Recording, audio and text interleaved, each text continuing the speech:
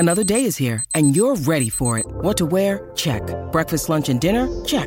Planning for what's next and how to save for it? That's where Bank of America can help. For your financial to-dos, Bank of America has experts ready to help get you closer to your goals. Get started at one of our local financial centers or 24/7 in our mobile banking app. Find a location near you at bankofamerica.com/talktous. What would you like the power to do? Mobile banking requires downloading the app and is only available for select devices. Message and data rates may apply. Bank of America N.A., member FDIC. When you need mealtime inspiration, it's worth shopping Kroger, where you'll find over 30,000 mouth-watering choices that excite your inner foodie. And no matter what tasty choice you make, you'll enjoy our everyday low prices, plus extra ways to save, like digital coupons worth over $600 each week. You can also save up to $1 off per gallon at the pump with fuel points. More savings and more inspiring flavors make shopping Kroger worth it every time. Kroger, fresh for everyone. Fuel restrictions apply. Number one for the one and only DNVR. Two goes out to Zach Mace, Arcade, and the bar. Three for Mr. B in that old trophy case. Number four we're still waiting for, well, bring on the chase. Out on the field at Mile High, Broncos win is our desire. Coupled with a break, brew and a friend, bleed orange and blue to the bitter end. Come and join us, DDNVR. We are DNVR. Welcome to the DNVR Broncos podcast on this terrific Tuesday. I'm your host, Zach Stevens, joined by my man, Andrew Mason. Before we hop into the show, gotta tell you about our presenting sponsor, MSU Denver Online. Over at MSU Denver Online, they put a dynamic education at your fingertips without forcing you to decide between earning a degree and living your life. You can continue to work and make money while you further your career in education. Whether you want to take one class or whether you want to take an entire program, you can do that over at MSU Denver Online. So check out all of the programs and all of the hundreds of classes they have to offer over at MSU Denver Online. My boy, Mace, I'm sorry we're not talking about a Tar Heels win today. Jayhawk fans aren't. Jayhawk fans are ecstatic. Yes, they are. Good for them. I mean, what a game. Obviously, it didn't end the way you wanted, but I mean, just talk about a game of runs and excitement and drama. Yeah, and the biggest blown lead in the history of national championship games. I wasn't going to bring that up, Mace. Oh, I will. That one's gonna leave a mark, even though, I mean, you could see it coming pretty quickly. I mean, even like the first minute of the second half, I felt like, up here they come, and this has been Kansas MO from time to time. They got behind in the Elite Eight against Miami, and they came roaring back. Carolina at least had another punch in it, but it did look like a Tar Heel team that basically playing an Iron 5 lineup with very little contributions from the bench, and then seeing injuries take a toll on those 5 and guys playing hurt. It just looked like a team that kind of ran out of gas. Literally, in the second half. I mean, you had a player throw up on the court. That was wild. You had a player throw up. You had one other instance where Armando Bacot came down and the floor literally buckled under him, and that was when he re-injured his already hurting ankle. But that was late. Give Kansas credit. They missed the shots in the first half and they hit the big ones in the second half, and so it goes. Kansas national champions. I know a lot of Jayhawk fans out there. Congratulations. Yeah. Shout out to Brandon Cristal. Me personally. Blech. Yes, but you're talking to somebody who, when Kansas met Kentucky for the title 10 years ago, openly said he was rooting for the Meteor. So, well, Mace, last night kind of felt like a meteor for you, and I'm sorry. My pick of the week lost. I lost money. Hey, I made money though. Yes, you did. Because what happened was I didn't make my bet before the game. Smart. At halftime, I made a money line bet on Kansas. What'd you grab them at? 31-10. 30. Wow, plus 310. Yeah. Wow, impressive. Well, So- I'm happy for your bank account. I'm sorry for your heart. The emotional hedge. I would rather have lost the money. Let me make that clear. Much rather lost the money. Well, Mace, we're going to talk about the Broncos' schedule today because we know their opponents. We just don't know how it's going to unfold. But you were hearing some things about maybe how the Broncos' schedule could start. So I want to dive into that. What are you hearing? Well, Peter King addressed some of these in his column late Sunday night, early Monday morning, but definitely Broncos-Rams in Week 1 is in play. The other game that I hear as a strong possibility for Week 1 Thursday Night Football, that opener would be Buffalo against the Los Angeles Rams. And it's a question of just what storyline do they want? Do they want the they want Russell Wilson going against an old NFC West rival, the first game for Russell Wilson in Denver on national television, or do they want another? One thing that I had heard a little bit about the Broncos maybe being on Thursday Night Football in Week 2, and that's going to be the Amazon opener because NBC has the Week 1 Thursday night game to kick off the season. Amazon starts its package in Week 2, and Amazon wants a big game to open with. Yep. There was some talk earlier a few weeks ago that it could be maybe Broncos at Seahawks, so you get Russell Wilson going back to Seattle. Amazon, of course, based in Seattle, but something that Peter King reported, and this is not something that I had heard in the buzz down there, is that they would love to have Kansas City for that opener for the Amazon opener in Week 2 on Thursday night, and they would love the idea of Broncos, Chiefs, Patrick Mahomes, Russell Wilson on Thursday night. And if that is the case, I highly doubt the Broncos would open with the Rams on Thursday Night Football. Because I don't think they would want the Broncos on 2 straight Thursday night games, one on NBC, one on Amazon. I think it'd be more likely that they would play just a garden variety Sunday afternoon opener and then have the Chiefs there in Week 2. Could be at Arrowhead, could be in Denver. Of course, Week 2 against the Chiefs on Thursday Night Football. 7 years ago, that was very good to the Broncos. Yes, but it Patrick was. Mahomes wasn't a Chief back then. Yeah, and that game makes a lot more sense to me for every single reason. Broncos-Chiefs is a way better game, way sexier. Russell Wilson, Patrick Mahomes, Broncos-Chiefs. Do the Broncos finally get their first win in 13 games? The only other thing that the Broncos or Seahawks has is obviously the emotional connection, but that emotional connection is just with Seattle. It's just with one city. I don't think people want to tune in to watch the Seahawks get blown out at home by their former quarterback. I think they'd way rather see a great game between the Broncos and the Chiefs, especially because we know the Chiefs probably aren't going to be in that Week 1 game. So you have the Rams against the Bills. That's a really good matchup right there. And then next week, you follow it up with that great Amazon game. And with the Amazon, I guess the other connection it would have is Amazon's kind of a Seattle company. But in terms of selling that game and the big first one, they shouldn't care about that. They shouldn't care about their home team being in it. So I really think that makes a ton of sense. Broncos, kind of just a normal schedule on the first week, start a Sunday afternoon, Sunday morning game, and then have the big fireworks the following game. Yeah, the interesting thing about with Amazon, of course, they're paying $1.2 billion a year. And they know they're probably going to be stuck with a Jaguars-Texans type game at some point because everybody still has to get on national television once. That's part of the way it goes. But for their money, they're going to want some spotlight games, even though they'll be streaming only outside of the 2 markets they're participating in the game. So that would be, and they're going to want to start with a bang, and that would certainly be a bang. Another thing, you meant to kind of go back to the idea of Broncos-Seahawks being a spotlight game.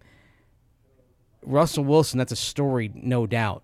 But this is one reason why you wait until kind of the draft to let things play out, because if an already depressed Seahawk team, maybe spiritually but also just in terms of roster quality, if they lose DK Metcalf, if they trade him in the next few weeks, Not to the Chiefs. yeah, then when they get their primetime appearance, it is probably it is just kind of burning off and not, burning him off in a non-spotlight game that you just kind of accept if you're the network and you just move on.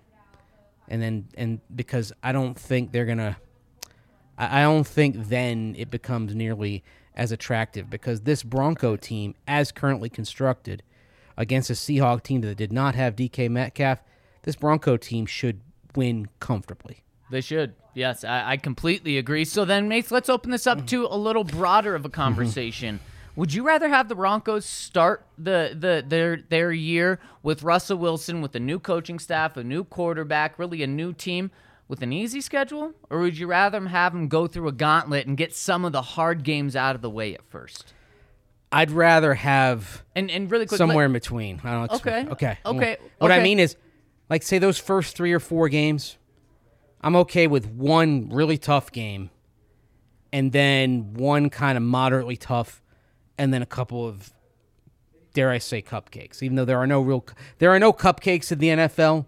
But let's say, for example, the Broncos have the Chiefs week 2, Thursday Night Football. Mm-hmm. I am content with week 1 being the Jets at home. Okay. And part of the reason is short week, you want to be at home.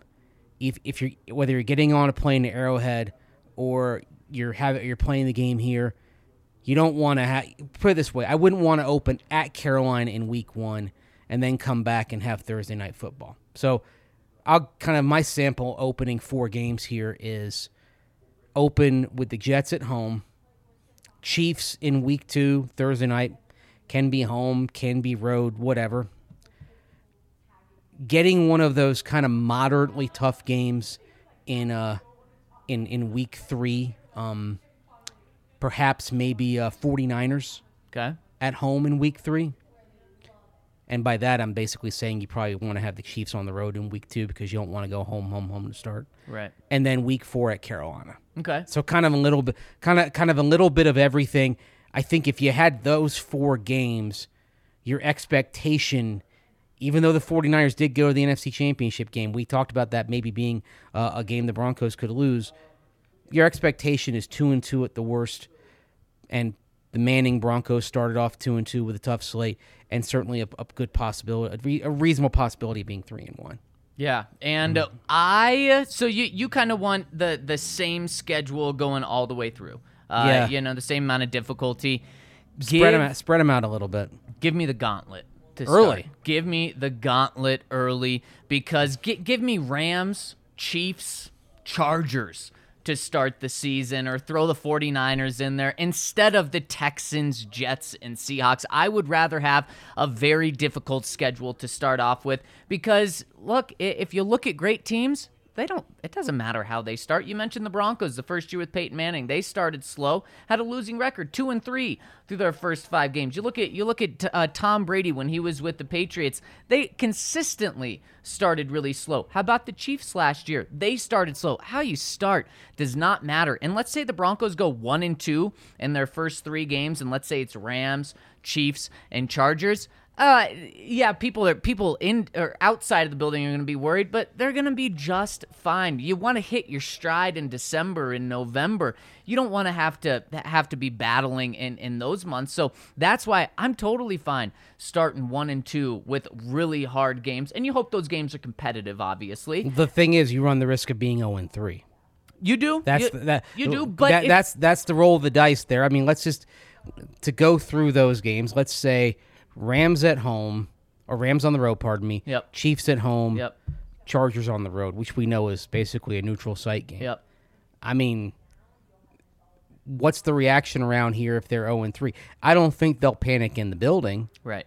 But that's where you kind of say, all right, I'd rather have something that's a little bit more balanced.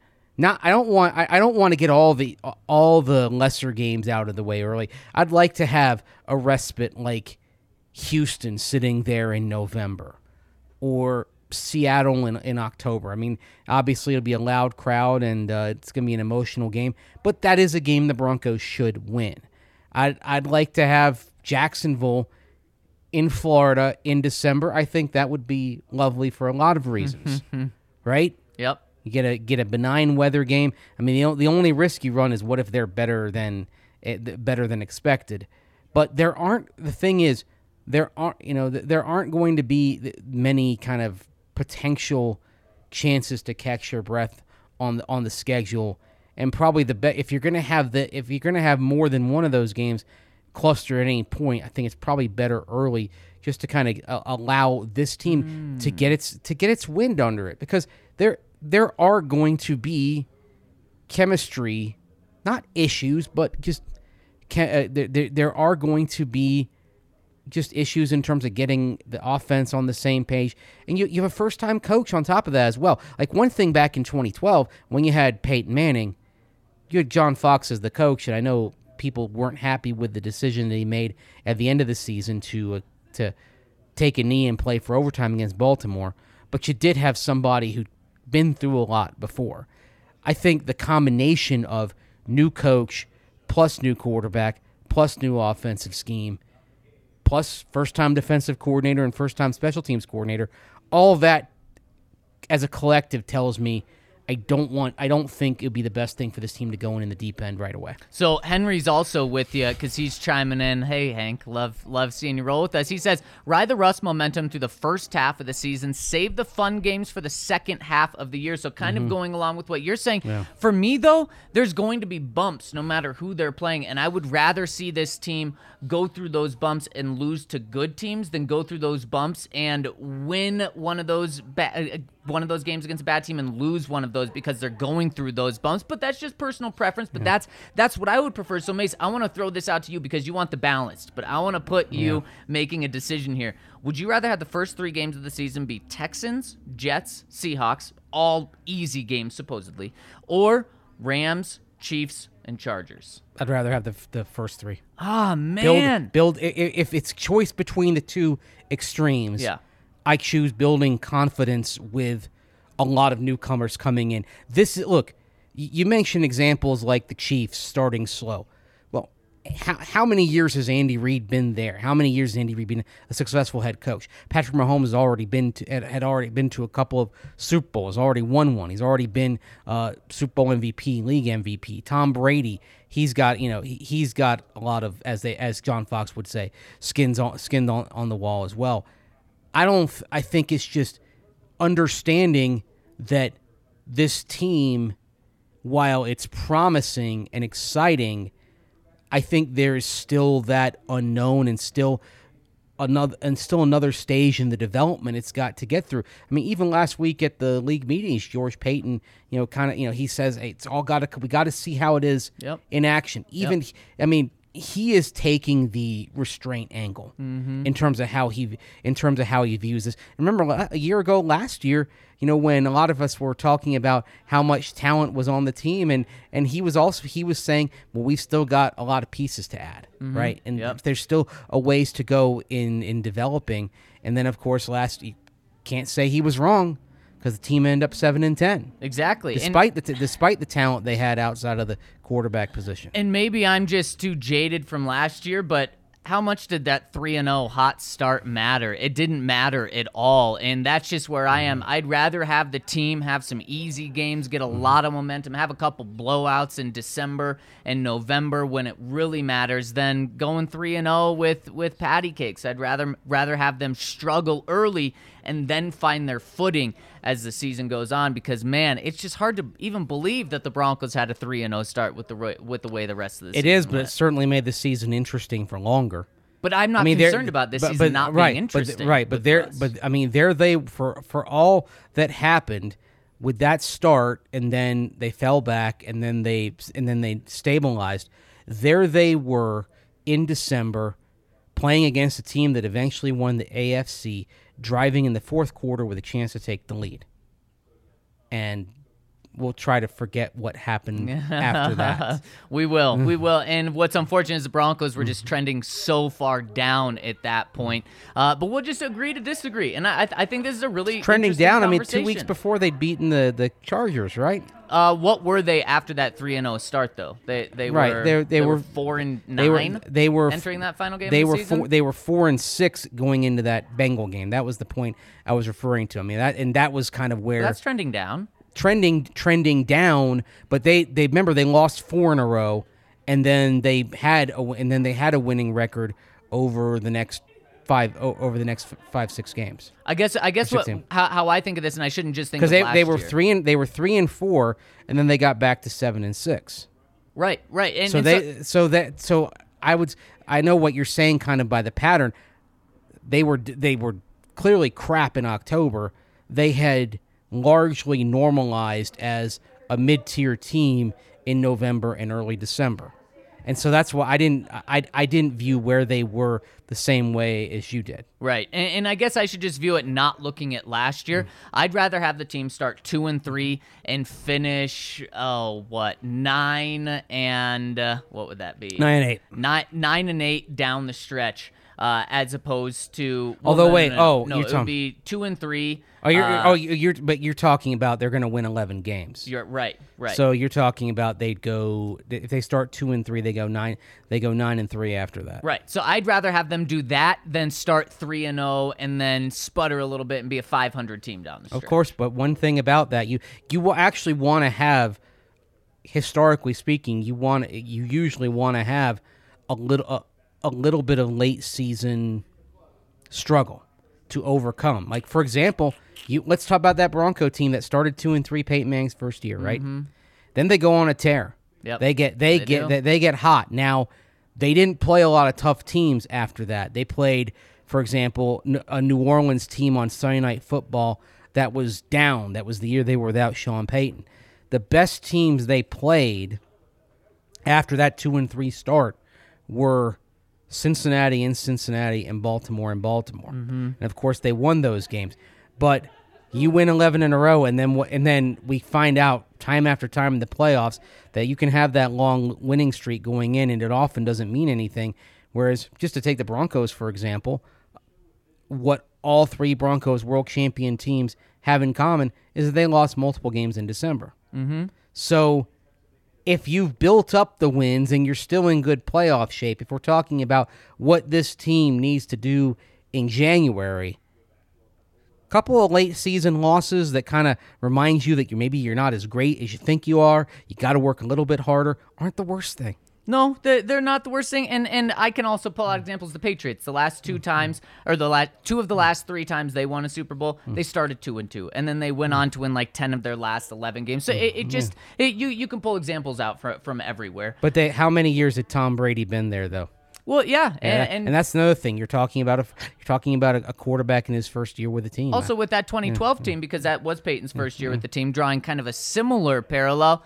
If Raheem Moore doesn't let the ball go over his head, they win that game. And we're talking just about one play. I don't think the fact that it was Peyton Manning's first year and they went on an 11-game winning streak was what derailed that.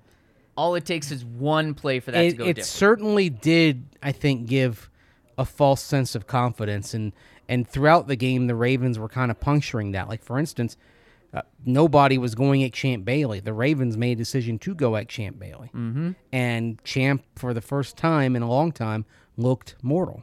Yeah. And don't forget, a reason why the Broncos were winning, 2 special teams touchdowns that day, too. Yeah. Not something that you could rely on. The Broncos offense was not having a spectacularly efficient day that day. No, it wasn't, and I'm excited for this to be the pod poll and see what people decide. I'm also excited for this week with the Masters. Tiger is officially playing, Mace, at least as of right now. He's teeing off at 10:34 on the East Coast, and DraftKings Sportsbook has everything you need to make this weekend a blast. And here's what they're offering new customers. Bet $5 on the golf's first major and get $25 in free bets for every birdie Bryson DeChambeau sinks in the first round. So bet $5, and then you'll get $25 for each birdie that Bryson makes. That's a fun one to follow along with, and they've got everything going on with the Masters. They've got single round matchups. You can bet on the entire thing. And of course, you can bet on the Rockies starting this weekend over at DraftKings Sportsbook. So head to the App Store now, download the top-rated DraftKings Sportsbook app now, and use promo code DNVR when you sign up to get this offer of betting $5 on the Masters, and you win $25 in free bets for each birdie that Bryson DeChambeau makes in the first round. So check them out and download the app, and of course, use that code DNVR over at DraftKings Sportsbook. Must be 21 or older, Colorado only. New customers only. Minimum $5 deposit. Restrictions apply. See DraftKings.com/sportsbook for details. Gambling problem? Call 1-800-522-4700. And Mace, because we missed our DraftKings Sportsbook pick of the week, I should say, because I missed mine yesterday, I want another crack at my DraftKings Sportsbook. I missed mine pick. too because I did a point spread pick, and, We both Carolina lost. beat the spread. Yeah, man, I shouldn't have gone Carolina money line. I should have gone Carolina +4, and I would have been golden. Yeah, like that was, and you talk about the ultimate bad beat, going out of bounds. Yes. There. That is. Yes. But it Wow. gave you a chance. It gave Carolina a chance. And then Brady Manick slipped. I think Brady was the primary was the primary target on the inbounds there. And then he slipped, very similar spot to where Baycott slipped. Yeah. Something was up with that floor. KU guys were slipping down there in the first half too. Yeah. When they were on the offensive end. There's Yeah. something not right. Yeah. All those billions upon billions of dollars flowing into the NCAA, and they can't get the freaking floor proper. Yeah, but I want another shot at my DraftKings Sportsbook pick of the week. So I'm going to a conversation we talked about yesterday, and over-under win projections over at DraftKings Sportsbook, and I'm going to give you 3. And I think at least 2 of these will hit. That means you will come out at least 1 unit up. I'm going the Denver Broncos over 10 wins. And like we talked about yesterday, I love that because I think they're going to at least get 10 wins. If they only get 10, you push, you get your money back. And what did I say? I said I love betting on great quarterbacks on the over because they're going to be a little muted in how they set these lines because of injuries and stuff. So you're going to have a good chance to go over with the great quarterback. So I'm going Broncos because they've got Russ. I'm also going to go over on the Baltimore Ravens. They're at 9.5. I really think the Ravens win that division this year, so they get double-digit wins. So I'd love the Ravens at 9.5. And the other team that I really like, let me find it right here, was the Los Angeles Rams at 10.5. Look, the NFC West is tough. They're going to get 11 wins. Now they have 2 gimme wins against Seattle. They're going to get 11 wins. Boom. There you go. You'll hit at least 2 of the 3. Don't forget, though, the Los Angeles Rams have the entire AFC West on their schedule. They do. It'll be tough, but I think they get to 11. They have the entire AFC West, and they've got Tampa Bay out for revenge there. But hey, they seem to have gotten the better of Tampa Bay the last couple of years. So Unfortunately for you. sorry about that. By the way, you said there's everything at DraftKings for the Masters. Basically, it's everything but one thing. Oh. Can't get pimento cheese sandwiches from the DraftKings. You're gonna have to make those yourself. There are plenty of great recipes out there. I'm going to go, you know what? I'm going with a long-term pick. And so if I'm wrong, everyone will forget about it. Picking the division in Major League Baseball that produces the winner of the World Series. Okay. And this is as simple as who has the longest odds. The National League Central, 10-1. And I'm just going to take that. Postseason baseball, statistically speaking, is basically random. Right. So I'm simply going to take the longest odds there, the NL Central. I'm not sure the Cardinals have quite enough pop in their lineup, but mainly if I'm kind of betting on a dark horse here, it'd be the Milwaukee Brewers. Okay. You know, some strategic free agent pickups like Andrew McCutchen coming in there. Rest of the team returns virtually intact. Lost to the Braves in the division series last year.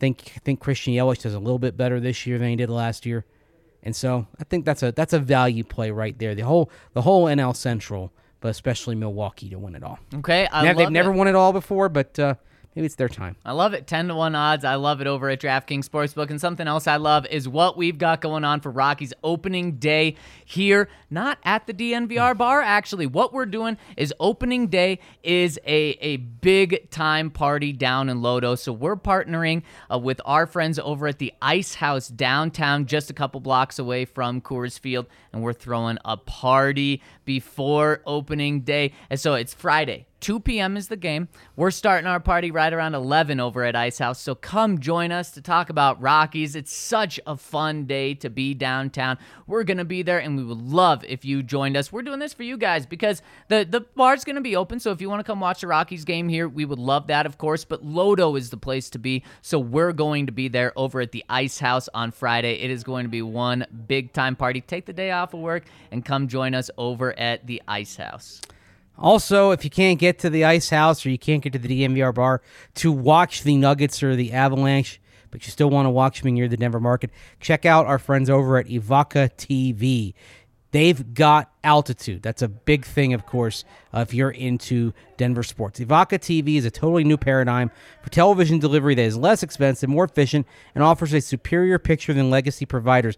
They've got local networks like Altitude Sports and other national channels. It's available in places like Denver, Colorado Springs, Phoenix, Boise, and Twin Falls, Idaho. So with Evoca having altitude, you can follow the Mammoth, the Avs, the Nuggets, the Rapids, plus get coverage of CSU, the DU Pioneers, baseball, and much more. And coming soon to Evoca is AT&T Sports Rocky Mountain. So if you get Evoca, no worries about what your carrier has. You'll be able to get Avalanche, Nuggets, Rapids, Rockies, Mammoth, everything local in Denver sports available to you. So how do you sign up for Evoca TV? Go to evoca.tv/DNVR. It's evoca.tv/DNVR. It's $25 per month plus the receiver. No contracts, no hidden fees, and your price is locked in for 2 years. You can rent the receiver for $5 a month or purchase the receiver up front for $250. Either way, you are set, and you'll get everything you want in Denver area sports with our friends over at Evoca TV. That's evoca.tv, evoca.tv/DNVR. All right, Mace, we got a few updates on some potential free agents the Broncos could sign. And let's talk about these guys. Melvin Gordon, Kareem Jackson, and Tyrann Mathieu. Some news on all of these guys. I guess not necessarily news on Kareem Jackson, but he's still sitting out there. But there's another safety out there that's seemingly getting some buzz this weekend. I had a few people reach out to me saying, Tyrann Mathieu to the Broncos, picking up a little steam?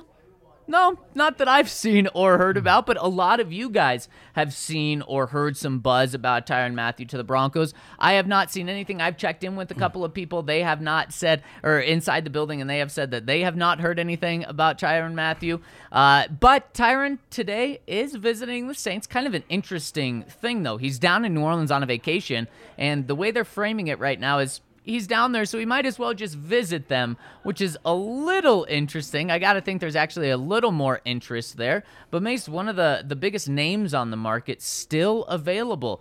You think the Broncos have any interest? I don't think they do, and I've heard the same things that you have, just kind of reaching out, putting out some feelers and all that. That being said, if George Paton is interested, only a very small number of people would know. That's a good point. And that's one thing that is a hallmark of this Broncos organization under George Paton is that the circle, the inner circle that really knows is very small, very tight. Yep. And in that, you don't have anybody in that inner circle who is a big leaker, right, as it were. So that's why I wouldn't dismiss it. It just appears unlikely. And one reason why it appears unlikely is that just kind of gauging George Paton in terms of how he manages things, I don't think he's going the Mickey Loomis, Les Snead route when it comes to putting a lot on a credit card.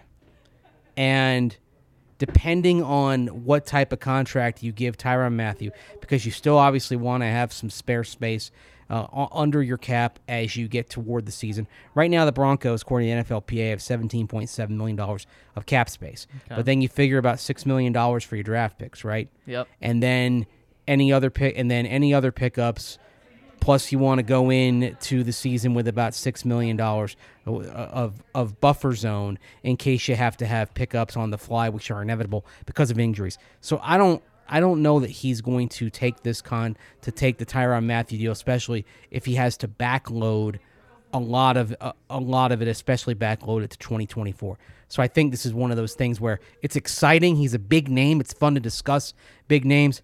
I don't think Tyrann Mathieu is going to be a Bronco. So one thing that I think the Broncos could do with Tyrann Mathieu is they could use him as leverage for Kareem Jackson, another free agent that's out there. And what's very interesting is we've heard Kareem say he wants to be back in Denver. We've heard the Broncos say they want him back specifically. George Paton said we'd want him back. But there's clearly something that's not lining up, and that something has to be just the contract that Kareem's looking for. Last year, that he was on the books for $10 million. The Broncos cut him and said, we're not paying you $10 million. You can go test the free agent market because they weren't able to work out a pay cut.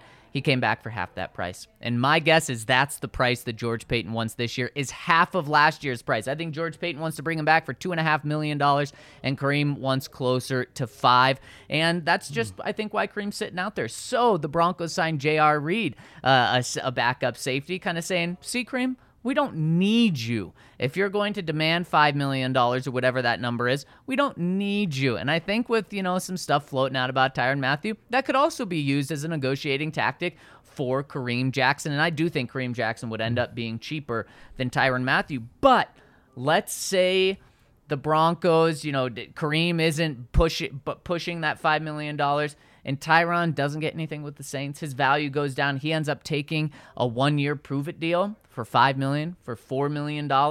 That's when I think the Broncos seriously get involved. But I think Tyrann is probably going to get, $8 million a year, $5-6 million a year. Probably not in the Broncos ballpark right now. But that's how Tyrann could actually impact the Broncos, is by kind of driving, being leverage against Kareem Jackson. And of course, the team that you might be going against is in terms of if there were competition is New Orleans.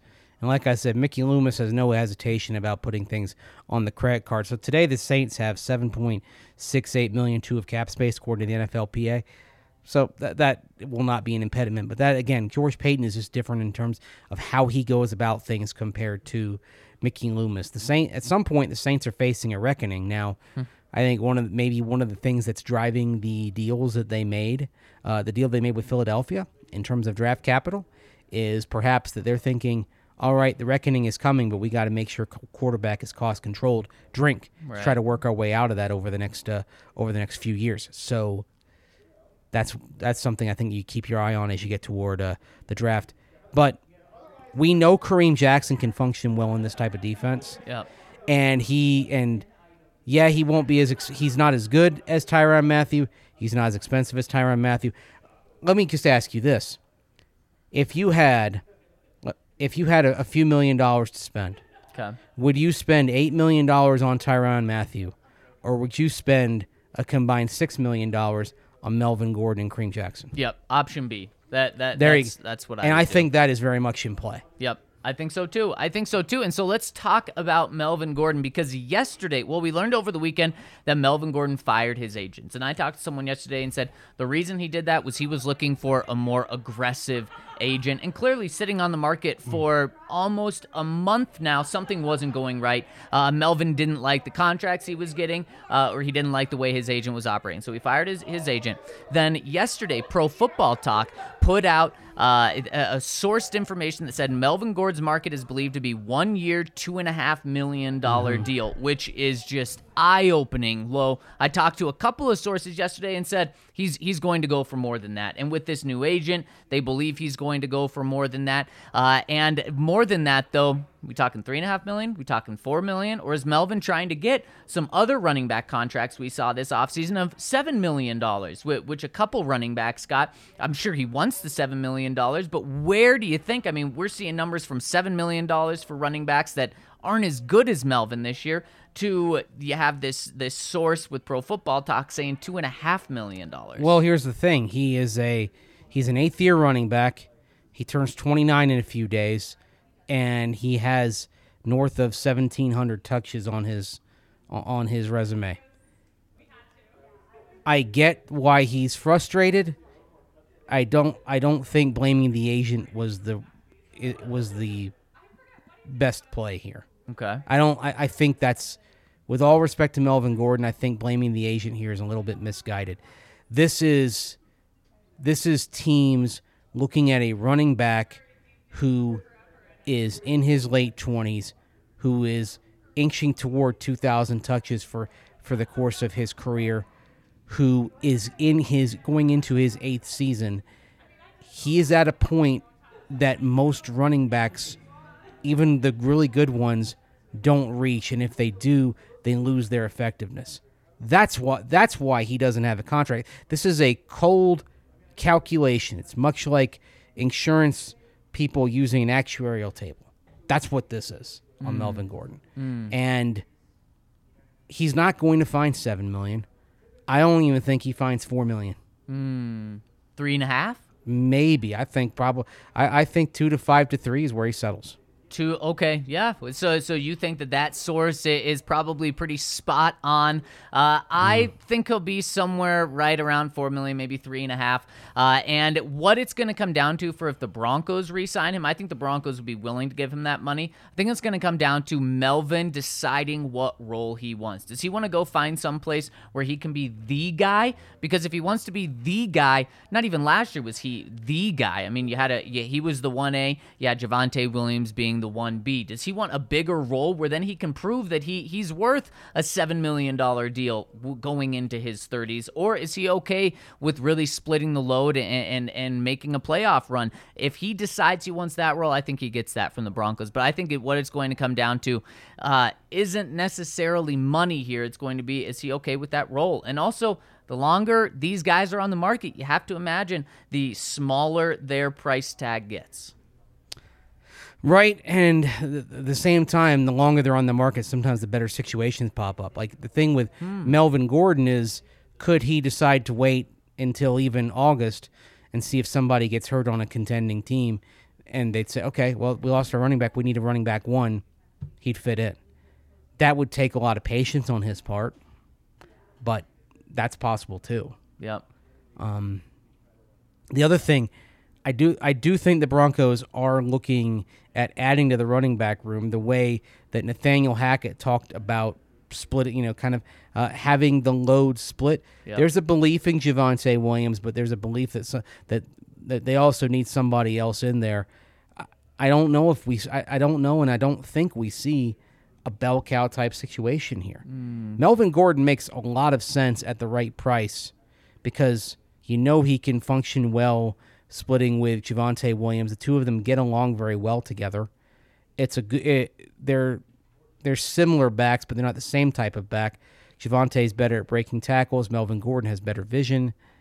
It's a partnership that worked well together, but running backs can be found very easily in the draft. So do you put Melvin Gordon on the back burner and say, we're going to wait to see what we come out of the draft with? If we get a running back that we like with one of those 2 third-round picks, then the Broncos, then if you're the Broncos, they might say, well, we're set. Right. We're done. Right, exactly, and that could very well happen. That's the risk that free agents take when they wait until after the draft, but then also, like you said, a team could become desperate by not getting that guy in the draft, or an injury could happen and open something up. Well, and also, it's not necessarily a matter of the player having the choice. The teams right now, and there's a reason why every year we see this slowdown happens right before the start of the league meetings, and it goes right to the draft, and the free agency activity slows to a trickle, and it's because it's because everyone is waiting to see what they come out of the draft with. There are a lot of people in football that would love to see the draft come before free agency, which only happened in 2011, the lockout year. For that reason, you reassess your needs after the draft, and then you go forward in free agency, having used the draft as your first choice to fill the holes on your roster. Right. So. And Mace, you're talking about good complementary pieces.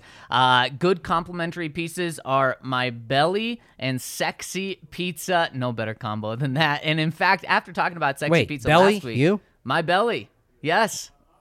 You don't have a belly. Come on, man. This is a belly. That's not that. And, Mace, I had Sexy Pizza last week, and so freaking good because I missed the tailgates. The tailgates, we had Sexy Pizza every single week, and I missed not having Sexy Pizza, so I had to get it last week, and man, is it delicious. And speaking of good compliments, their salads, you sold me on their salads, Mace. Got a salad with the pizza. What a great pairing. And if you want Sexy Pizza tonight or this weekend, you got to check out one of their 4 Denver locations. They have one in Capitol Hill, Old South Pearl, Jefferson Park Hill, and they have a new location in Trinidad. You're not going to go wrong with anything you get over at Sexy Pizza. They are locally owned. They've been in the Denver community for 13 years, and it is as good and local as it gets. They also donate a lot of money to charities through their philanthropies, so make sure to check them out. Whether you want gluten-free pizza, normal pizza, salad, they have it all, so check them out, our friends over at Sexy Pizza. Well, Mace, let's talk to the people. And first, we got a super chat to jump into first. Coming in from Team Jokic, says, my boys, while everyone is going to Florida for spring break, I'm spending my senior spring break in Denver. Just got here, going to the Nuggets game tonight. We'll be at the bar Thursday. Love it here. Man, that is so cool. I love hearing that. And man, you got the perfect name for going to the Nuggets game tonight. That is going to be a blast. We're so pumped and love that you're stopping by the bar here. All right, do we have any more super chats, Kale? Nope, that was it. No more super chats. Let's jump into the comment section. Okay. First one coming in from C. Fillmore72 says, gentlemen, greetings from the west of England. Heading out to Florida for a family holiday tomorrow. The first thing I'm going to do after checking in is jumping on the Breck Brew beer locator to see where I can find in the neighborhood. Breck doesn't export to the UK, so looking forward to my first taste of Colorado's finest. I reckon it's up there with the Galaxy's Edge as the thing I'm looking most forward to. Our next trip to the States will be likely a Colorado, Arizona, Nevada, Utah tour, so please keep those DNVR bar vibes rolling for at least another 3 years or so. Hope to meet y'all in London come the autumn. Christopher, we'll have the vibes rolling at the bar so hard in the next 3 years. And maybe even in Nevada, Utah, we'll see. But, of course, you can also check out PHNX when you're down there. Maybe there'll be a bar or something by that time you make it down. Yeah, and by the way, since you mentioned Galaxy's Edge over at Star Wars, I just did and that's at Disney World, by the way, outside of Orlando. There are places near and around Disney World where you're going to be able to get some of those Breckenridge brews. I searched around Lake Buena Vista, Florida, which is one of the municipalities where Disney is, and got 125 results. Oh, there we go. You're going to be set in Florida, and welcome to the States, Christopher. Love hearing including from you. It looks like there's one right there on the it looks like a restaurant or a bar over at the Swan Hotel right there on the Disney World campus. There we go. I love it. You're set. And welcome. I love all these people telling us that they're traveling to Denver and the States. Yep. The Sobey brothers chimes in, says, gentlemen, we respect the Russell Wilson 3 high everyone is on, but want to make sure we're evenly tempered. Part of us expects a slower start, similar to what we experienced in 2012 with Peyton Manning. Started 3-3 with 13 turnovers. On the other hand, despite Manning coming off neck surgery, the Broncos were still putting points on the board. We live in Salem and Portland, Oregon, and we are going to try to get tickets to the Broncos game in Seattle. Even if we can't make it to the game, we'd love to do some pre-gaming and tailgating. Let us know if you need some boots on the ground for helping set something up. Also, while you're in Seattle, make sure to visit the Museum of Pop Culture. P.S. Elderly Sobey brother is glad to create gifts anytime. Okay. We love gifts. You got to take some things that some crazy stupid things we do on here and turn them into gifts. Yeah, I like the abbreviation for that, MoPop.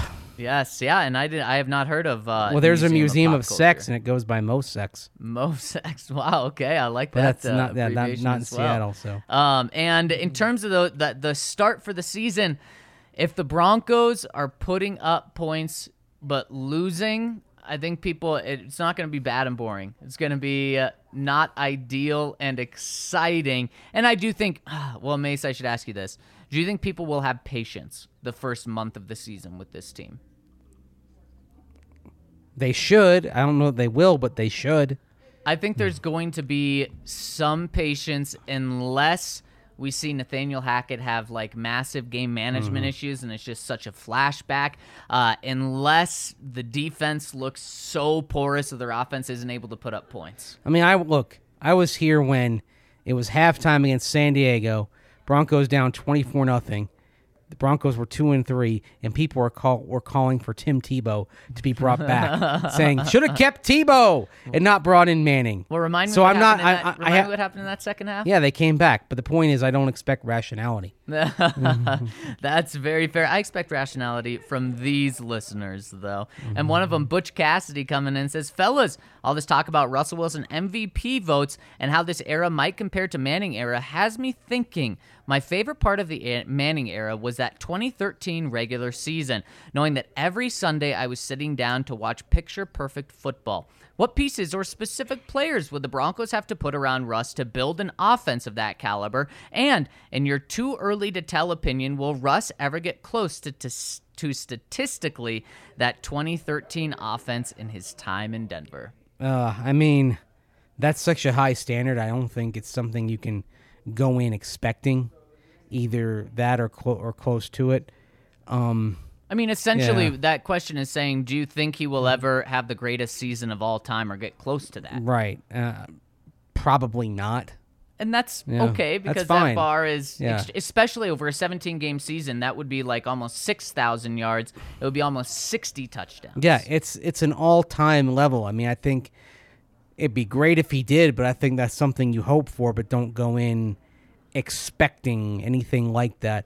As for what they'd have to put around Russell Wilson to build an offense of that caliber, well, let's just see how these receivers develop. They might have it on hand. Certainly, Jerry Jeudy has the talent. Courtland Sutton has the talent. The interesting thing is Russell Wilson doesn't have a habit of using his tight end extensively, so even though I would think they could probably use more from the tight end position than what they currently have, what they possess might be enough. Yeah, and the talent of this receiving core, and then Albert O, you throw him in as well in terms of a receiver. The problem is the rest of the game. Right, of course. But, the talent from a receiving standpoint for Russ to have a career year is 100% there. Now, it may take a year or two of chemistry in order to fully maximize their potential. And you look at Javonte Williams. It's the teams are not going to be able to just key in on the passing game. They're going to have to respect the running game as well, which is only going to help Russell Wilson. So I'm trying to think of ways the Broncos could upgrade their receiving core. And Mace, would you rather have Courtland Sutton or DK Metcalf? DK. Is that a trade that could potentially happen? Doubt it. Why not? You just signed Courtland Sutton. You've got cost certainty with him, relatively affordable. DK Metcalf, if you trade for him, you're committing. If you're doing the right thing in terms of roster building and what you'd give, and understanding that you're sacrificing some draft capital, you'd be saying we're going to re-sign him, but you're probably re-signing him in the low to maybe even mid-20 million range. You're probably right. So George Payton locked up Courtland Sutton just the right time. I'll take Courtland Sutton on his contract. Okay, so Courtland Sutton on his contract. So there's no upgrade there. What would you do, Jerry Jeudy, for DK? Possibly, but again, I like the 3 more years of cost controlling Jerry Jeudy. Yeah, it's all about team building. Like if I were actually upgrading one position, it would be tight end. Okay.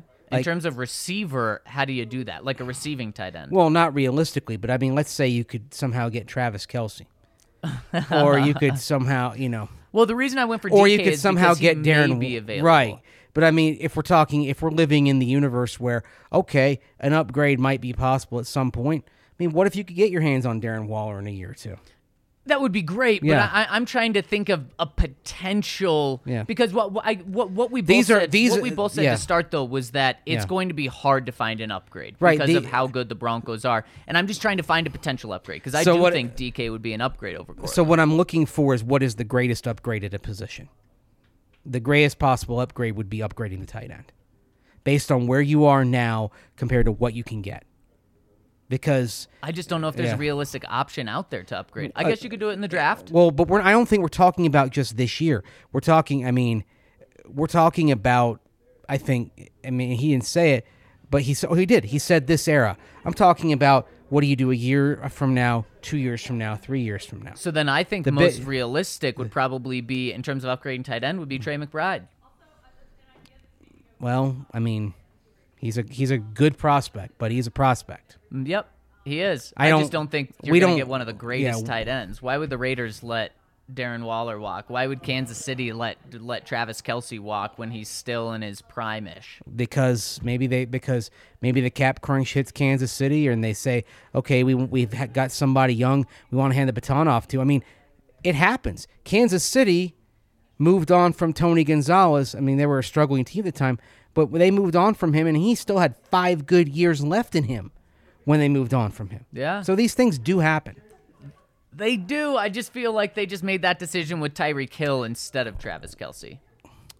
We'll see, because Kelce is older, and right now he's on a contract that wasn't backbreaking in the way the Tyreek Hill's contract was going to be backbreaking, because Hill did want to go into the $20 million range. And that's, again, I'm looking at you have 3 receivers and a tight end.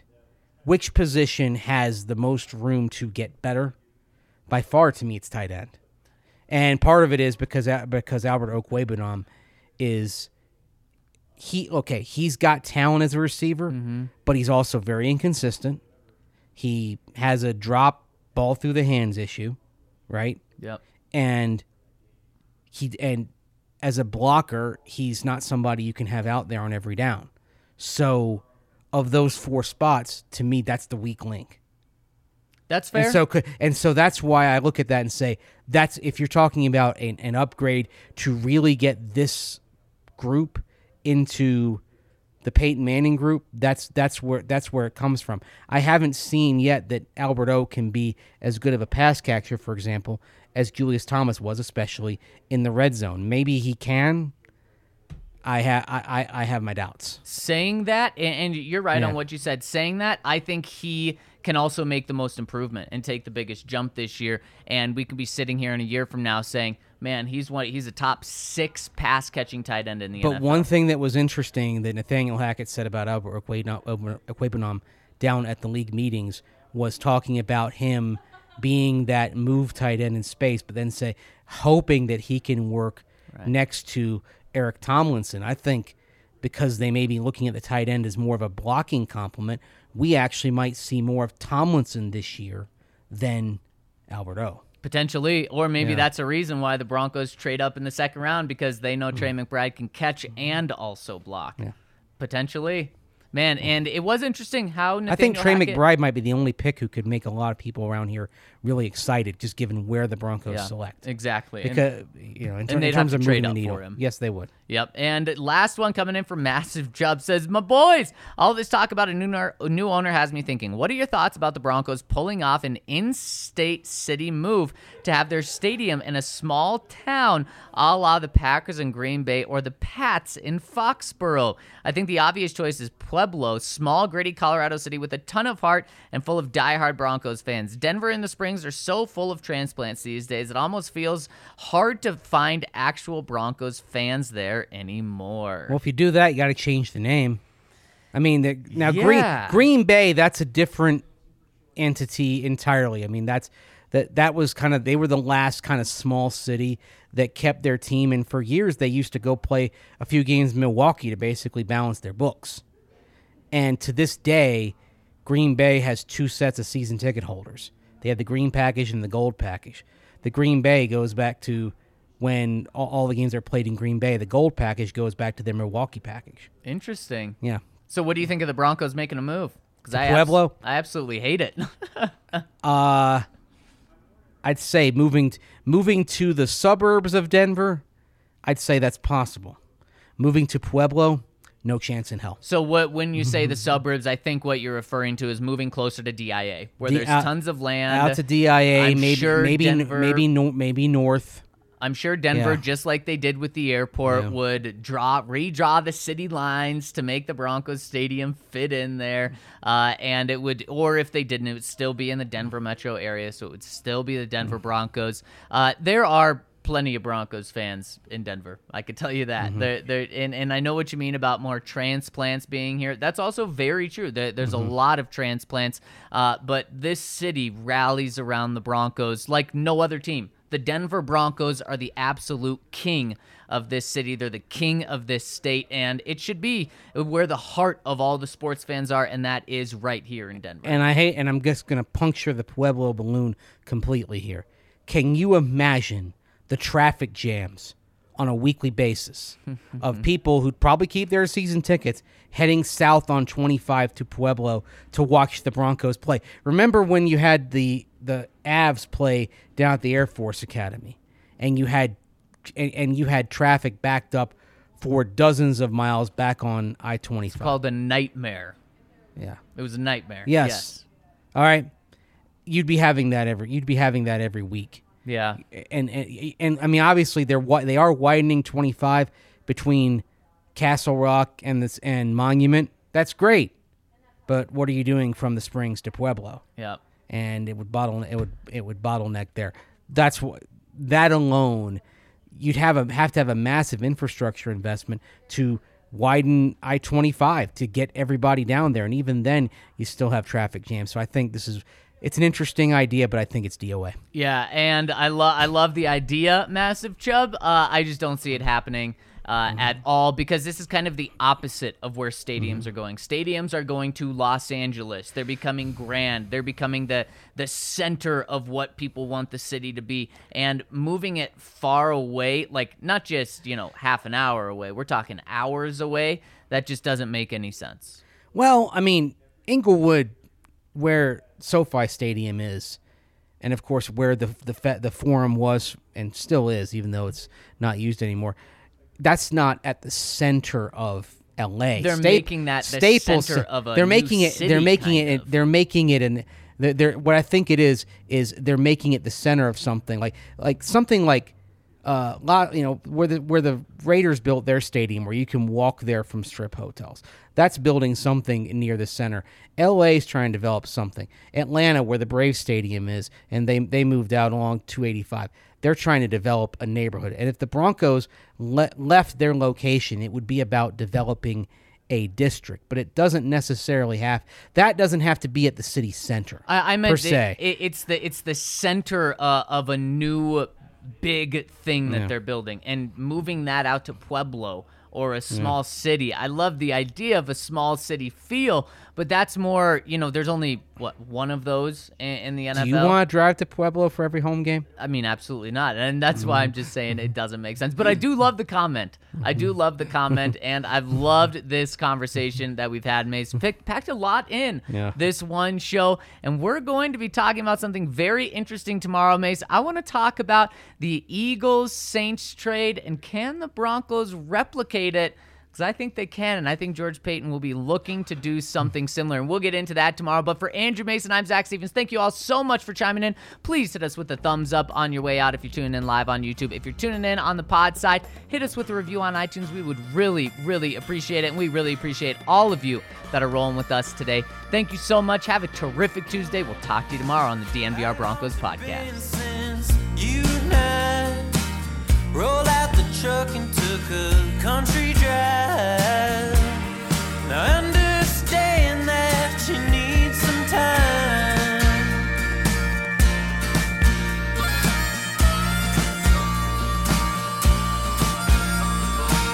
I know some landmarks we used to hit, where flying cotton would stick to your lips. Now I know those lips ain't mine. They haven't been